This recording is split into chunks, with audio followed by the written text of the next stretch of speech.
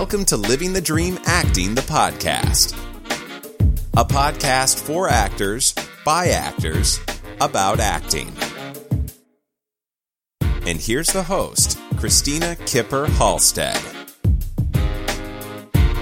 Hi, I'm Christina, and on this podcast, I track down interviews with actors, writers, directors, and everyone involved in the performing arts from stage to screen, including artists like myself who live outside of New York and LA, where the rules of the business can sometimes be a little different. I cover getting started, not giving up, and inspiration for actors all around the globe who are trying to live their artistic dreams. Please join our community by liking us on Facebook, by leaving a comment on my website, livingthedreamacting.com, and by following me on Twitter at artistdreams. That's at artist_dreams. On today's episode, we head to San Diego to talk with actress and entrepreneur Brenda Edelman. Please stick around for that while we do a little catching up.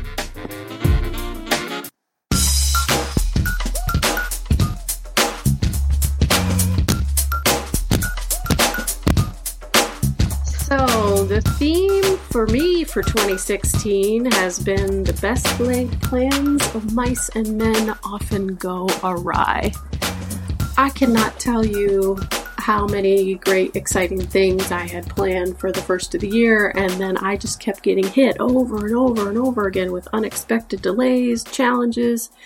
I had computer crashing problems, financial problems, just other unexpected issues that caused me to have to temporarily shift my priorities. But on a positive note, the podcast is back, not in January with a bang, but in May with a bang. And that's fine with me because May is my favorite month. It's the month of my birthday, and it's also the month that my son was born. I'll tell you artistically what I've been working on is I'm actually working on a one-woman show with a coach who is our guest today, Brenda Edelman. I also attended a 2-day Shakespeare intensive with a professional Shakespearean actor, Scott Coopwood, and he just finished up a production of Macbeth at Berkeley Rep with Frances McDormand and Conleth Hill, who plays Lord Varys in Game of Thrones. So that was really great. I learned more about Shakespeare in 2 days than I did in the whole time I was in college. It was pretty great. And we'll be bringing Scott on the podcast very soon. And next weekend, this is the weekend of May 1st right now. So next weekend, I'll be performing in a play reading for this year's Little Black Dress project in Sedona, which features female playwrights and putting their work on stage. These are short 10-minute plays. And I'll be playing opposite Jeff Masters, and the production will be, my reading, anyway, will be directed by Jared McGuire. So if you're local or you want to travel, get in touch with me for more information on that performance. And that's about it for right now. I'm just really excited to jump into our interview. So this is actress, author, producer, and forgiveness coach, Brenda Edelman. Brenda has built a lot of success around a one-woman show that she created. She originally created it as a project in an acting class, and something that came out of her journaling and writing to heal her own life. She had a very Shakespearean, Hamlet-like experience. Experienced quite a tragedy. Her father shot and killed her mother. And then afterwards, her father married her mother's sister very, very shortly after that incident happened. And as you can imagine, that changed her life from that point forward. But what Brenda has done is really turn that around and used it as an opportunity to create a life for herself that revolves around this theme of forgiveness. So we're going to talk about that, as well as acting, booking agents, making money through your work. We don't talk about that enough. We're always talking about art and being true to our art, and that is so important. But a lot of us are doing this also with if we're not making money, the idea that we want to make money. So I'm really glad we're going to talk more about that Yeah, so I'm really excited. So let's get to it. Here is Brenda Edelman.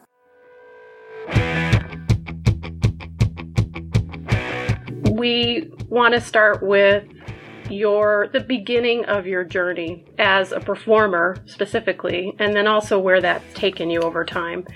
So can you tell us how you first fell in love with performing?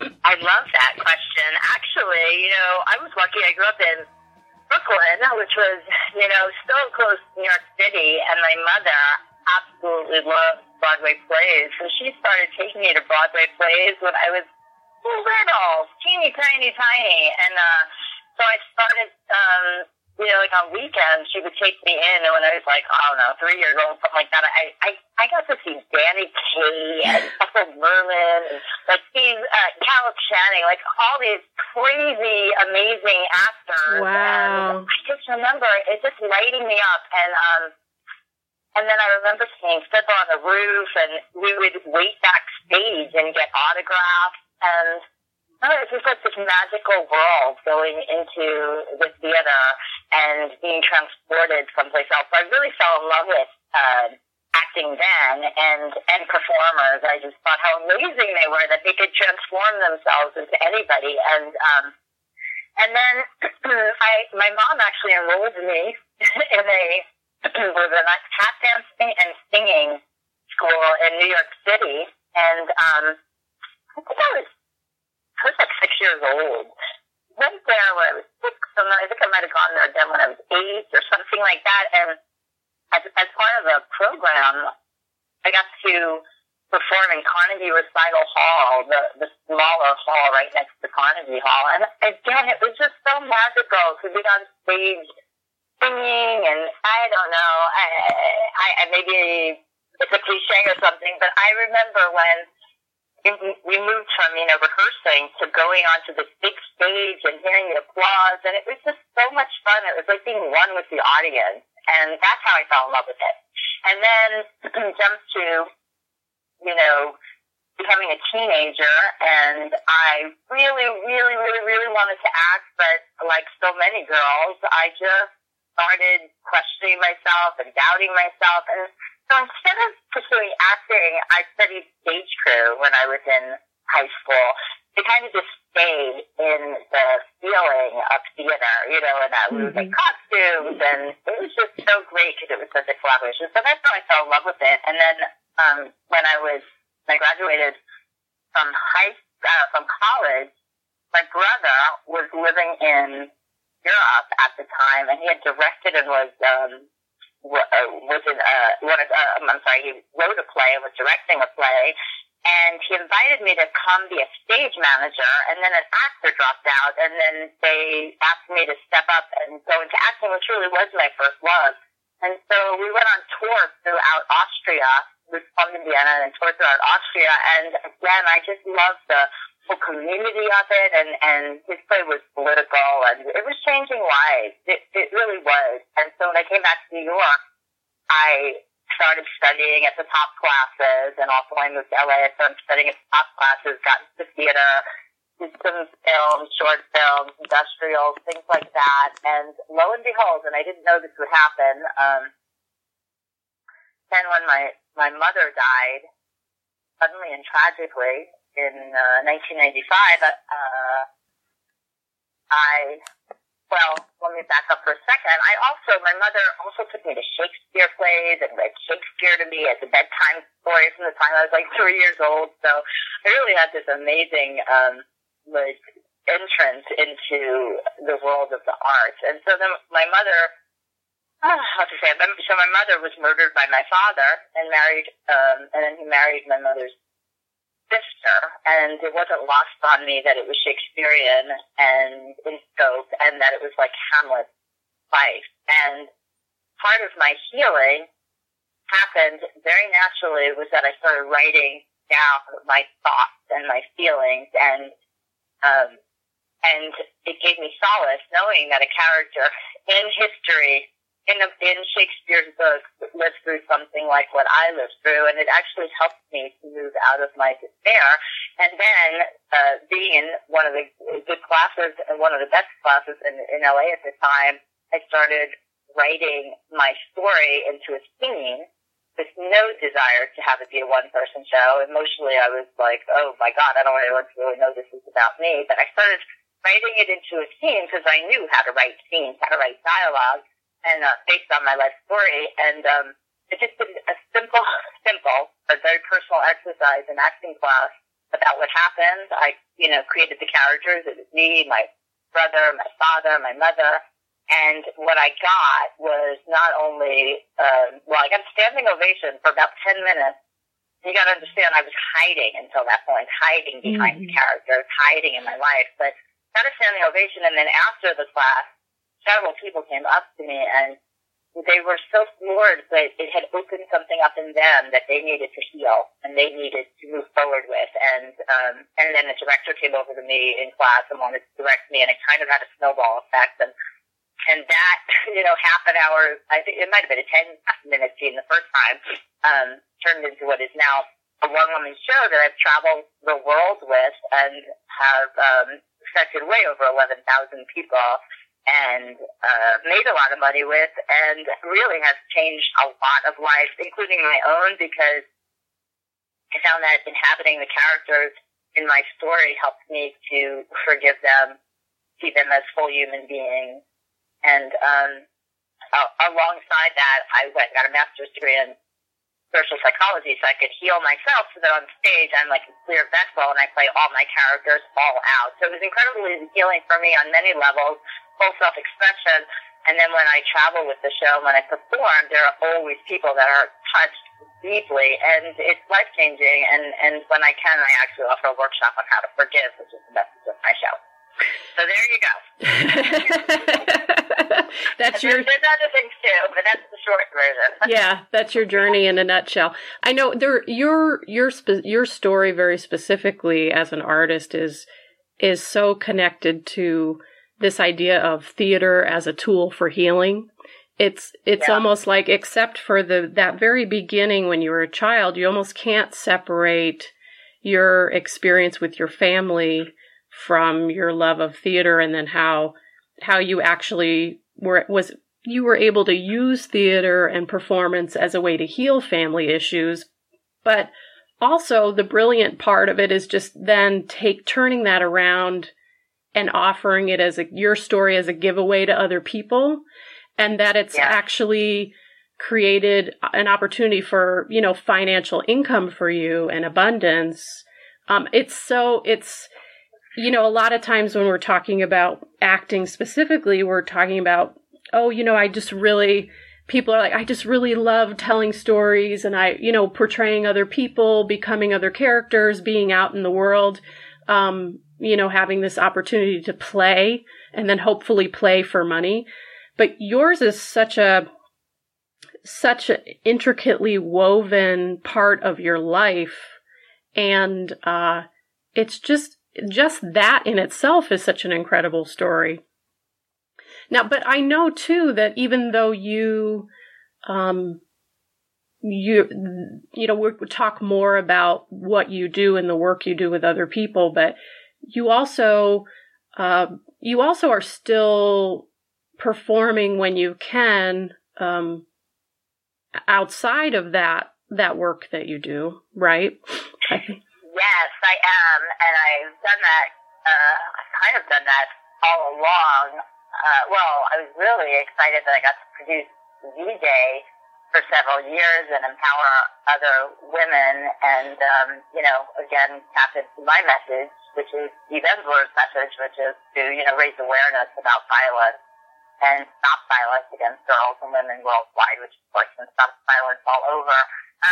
But I've been in many plays and done commercials, industrial, things like that. And I, finally after years, because most of my acting, or most of my fulfillment from my acting was in my show. But last year, I decided to audition for a play with other people. I wanted to work with other people. I wanted to play with other people. Yeah. And I got a lead role in an awesome play called Sunset Park. And then That was so much fun. And then, I feel like even if it's a one-person show, it's great to keep your chops up and also get paid when you can. And then I just got cast again at that same theater as the lead in Gindi. So for me, it's like, the thing about a one-person show, because I do teach people how to create their own one-person shows and how to have success with it, is that it's somewhat of a solitary process if you're not in an acting class, let's say, or working with a coach. And so I really encourage people who are creative, and most creative people are like this, is that they have many talents and many passions. I encourage them, like I do for myself, to just jump on board and get involved in other things that will keep your creative juices flowing. And so that's what acting and other roles does for me, especially when they're meaty roles, like the one I have coming up, where I just kind of get to see all of me. And it is kind of funny, though, because my show is, about where does life and art come together, or even where is the separation. It's so funny because the play that I was just cast is a Brooklyn girl like I am, and she's got a lot of very similar things to me. So it's like interesting because it's still me, but yet it's through, it's like a part of me, but written through somebody else's words. Right. So the thing about a one-person show, though, is it really is a way that you can kind of excavate every part of you and every talent you have and every part of you that wants to be big and bold and put it in the characters and write it to showcase yourself and be completely fulfilled. I think when I wrote it, my show wasn't about showcasing myself, really. It was like, this is all I know how to do, and this is incredibly healing, and it was just this passion and this need to do it, and that's really the right way to, I believe it's the right way to create stuff. It's not about, who's going to be impressed by this or how much money am I going to make. However, what I teach my students is how they can start making money sooner than I did, because so many people when they're first creating their own shows, they're like just so happy and surprised people are interested. But the thing is, if you have something excellent and you've poured everything into it, people will be interested because a lot of people start things but they don't finish them. And so as soon as I started to learn that I had something, I had a vehicle, and then I had a vehicle that other people could make money from. It took me a while, but then I was like, oh yeah, I should be making more money. The beginning, it was just the first person to produce me. It was just what was amazing. Well, she helped develop the show for free, so I will say that, and then performed in her theater for 5 weeks, and she made all of the door. And it was fine because it was a trade. She helped me develop the show into a longer piece. But in hindsight, it's one of the things I teach, she would pay the writers of the plays that she produced. She wouldn't pay the actors because it was a small theater, but I was the writer. And so in hindsight, I could have come in saying, well, you know what, I am the writer, so I should get a portion of the door or something. But, those are like the little things you learn as you go along. Right. And I imagine, too, that's a huge part of, obviously, the stress level of running your own one-person show as opposed to, doing plays and films with other people. When you get to go back and just be an actress, you're just being an actress. You don't have to worry about, who's got a cut of the door, what's going on with publicity, you can do your own stuff. But yeah, there's a huge, responsibility factor there. And I imagine a huge learning curve over the years too. There is a huge learning curve, but it's almost like, it's like you can go get a job or you can work for yourself, right? Because I'm a solo business owner too, as far as, I also am a coach and I also have programs, so I have that producer hat on. And the alternative is I can go get a job someplace that I probably wouldn't be doing exactly what I love to be doing, and I wouldn't be on purpose. And the thing with acting is that's easier said than done, because it is true, as an actor, just an actor, you can go and act, but how many people act and get no money at all? So it's like your alternative is like, right, go act, but you're not getting paid. It's like if you have something that it really showcases you and makes a difference, and there's a message, it's almost like it's your job to put the producer hat on until and even if you can find a manager or someone like that who can do the business stuff for you. I'll tell you, for me, I only used a manager once, and I wouldn't even say she's a manager. She's a booking manager. And I was really looking, like so many actors are. They're like, I don't want to do this producing stuff. I want someone else to do it, which is a pipe dream, I think, because I haven't really seen that happen. I haven't, and I know a lot of solo show performers. They don't really get a booking agent. Once you get it to a certain level, absolutely, because, you know, the booking agent's in it. If they're a good booking agent, they're in it for the money. So if you can show you've got stuff, and but it's a hard business, because if they don't know what they're doing, they're not going to be able to get you work, and you really are your best advocate, because you can talk yourself up to everyone. But when I used the booking agent, and I'm very glad I did, I met her at a conference, and my hope, like everybody else's, was like, oh, great, I'm more than happy to give her 20% of whatever I get, because she's going to, you know, find me jobs. And then the reality of it, when I spoke with her, is that she really didn't have the in to get people jobs. Like, I don't know if the market changed, or, you know, you don't really know what people's businesses are like. But what I did do is that I had gotten a booking because someone saw me do my show, and they contacted me, and they were asking me how much my rates are and stuff like that. And I hired her. I paid her 10%, which, because she didn't find the job. I paid her 10%, but what she did is she got my fees up from $2,500 per show to $3,500 per show. So I gave her $350, but I made so much more money on that. And so that was great in that case, because it is hard to pitch yourself. It is hard to say, this is what I charge and that's it, you know, whereas she didn't have the emotions. She could just say, this is a great show. If you want it, this is what you do. But, you know, I already did the show and proved myself. So that was great. You know, as far as the market out there right now, as far as having people who could be booking agents, I don't really know what's out there. But there is a lot of work you can get on your own, and a lot of my high-paid work has been because someone has seen the show and then recommended me to a board member of another group. So a lot of it was word of mouth connections. Do you think that sort of got you going? But then where you have to step up as the actor, is you have to put your producing hat on, and when you talk to them, you have to, you know, come up with, well, how much would you like to be paid? How much is in their budget? You know, you have to ask questions instead of just going back into the actor who takes direction. You have to be like, well, how many people are coming to your conference? How much are they paying? You know, if you find out pretty much what their budget is so that you don't devalue yourself. I love that. Instead of sitting back as the passive actor, you've got to put that hat on. Yeah. Interesting. In general, you know, like if we sort of going back to the beginning a little bit, because when I think when I first met you in 2004. I know. Yeah, we were in an acting. Wow. I know.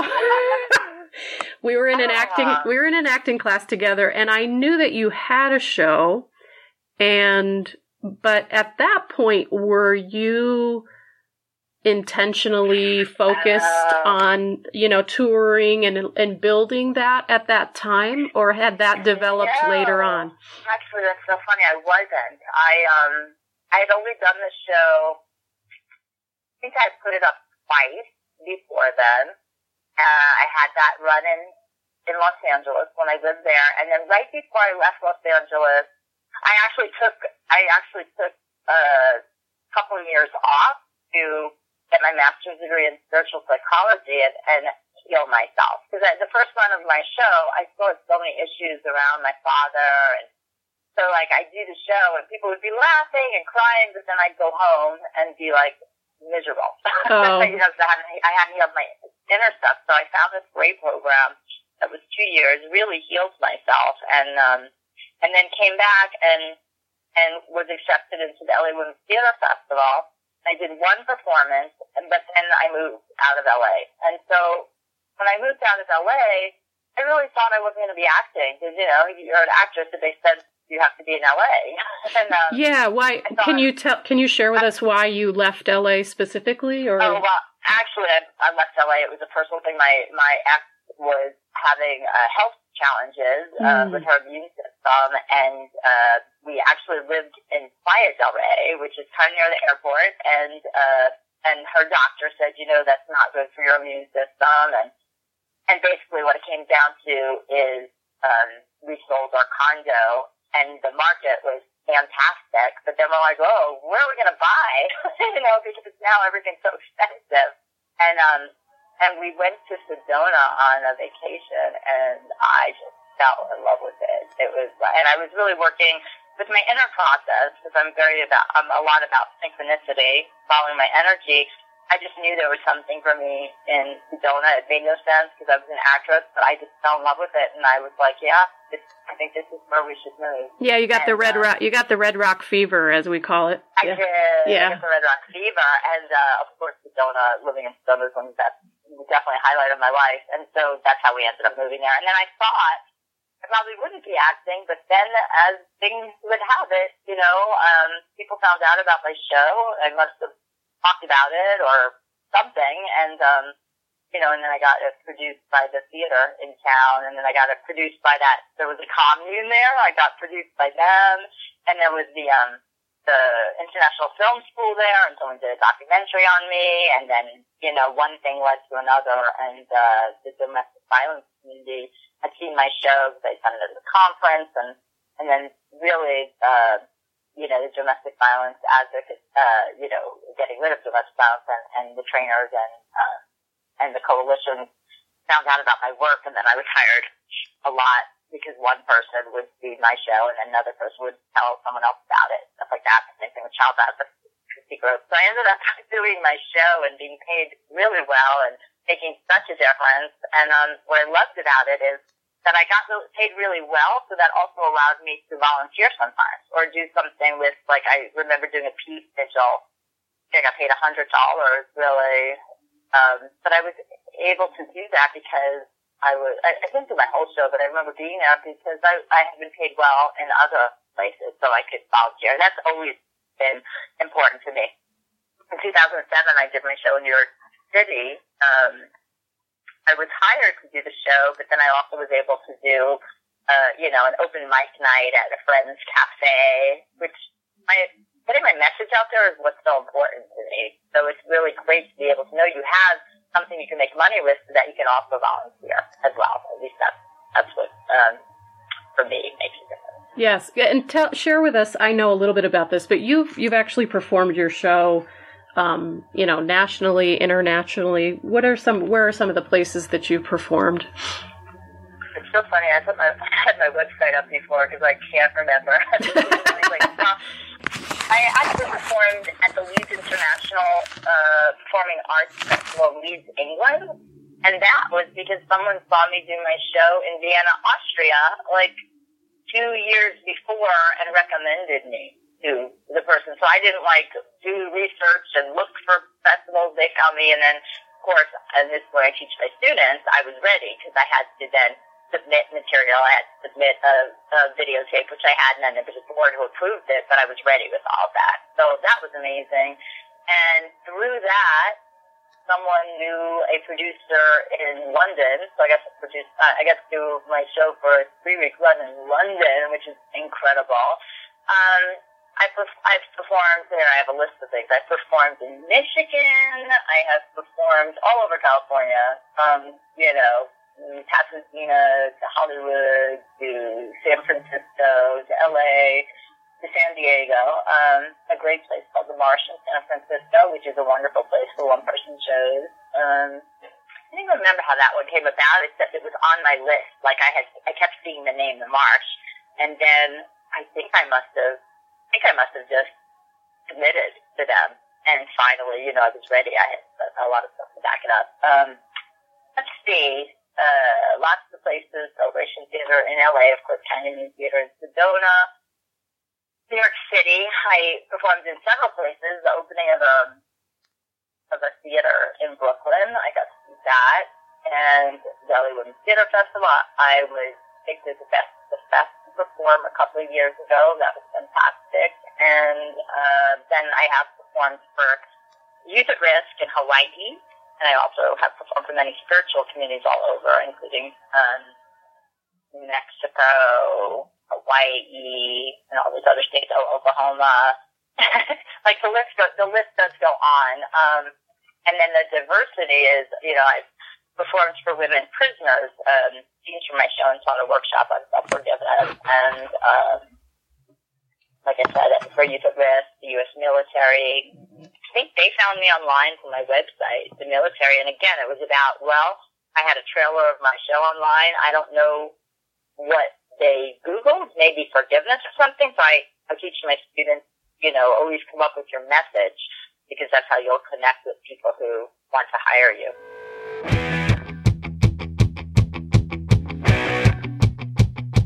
So that's the end of episode 7 featuring Brenda Edelman. I hope you enjoyed it and that you're looking forward to part 2 of this episode. And if you love the podcast, please feel free to write a review and rate it on iTunes. I'm Christina Kipper. Yeah, I think it's about time to drop the Halstead. We'll have to work on that. It's my former married name. So I'm Christina Kipper, and thanks again for listening.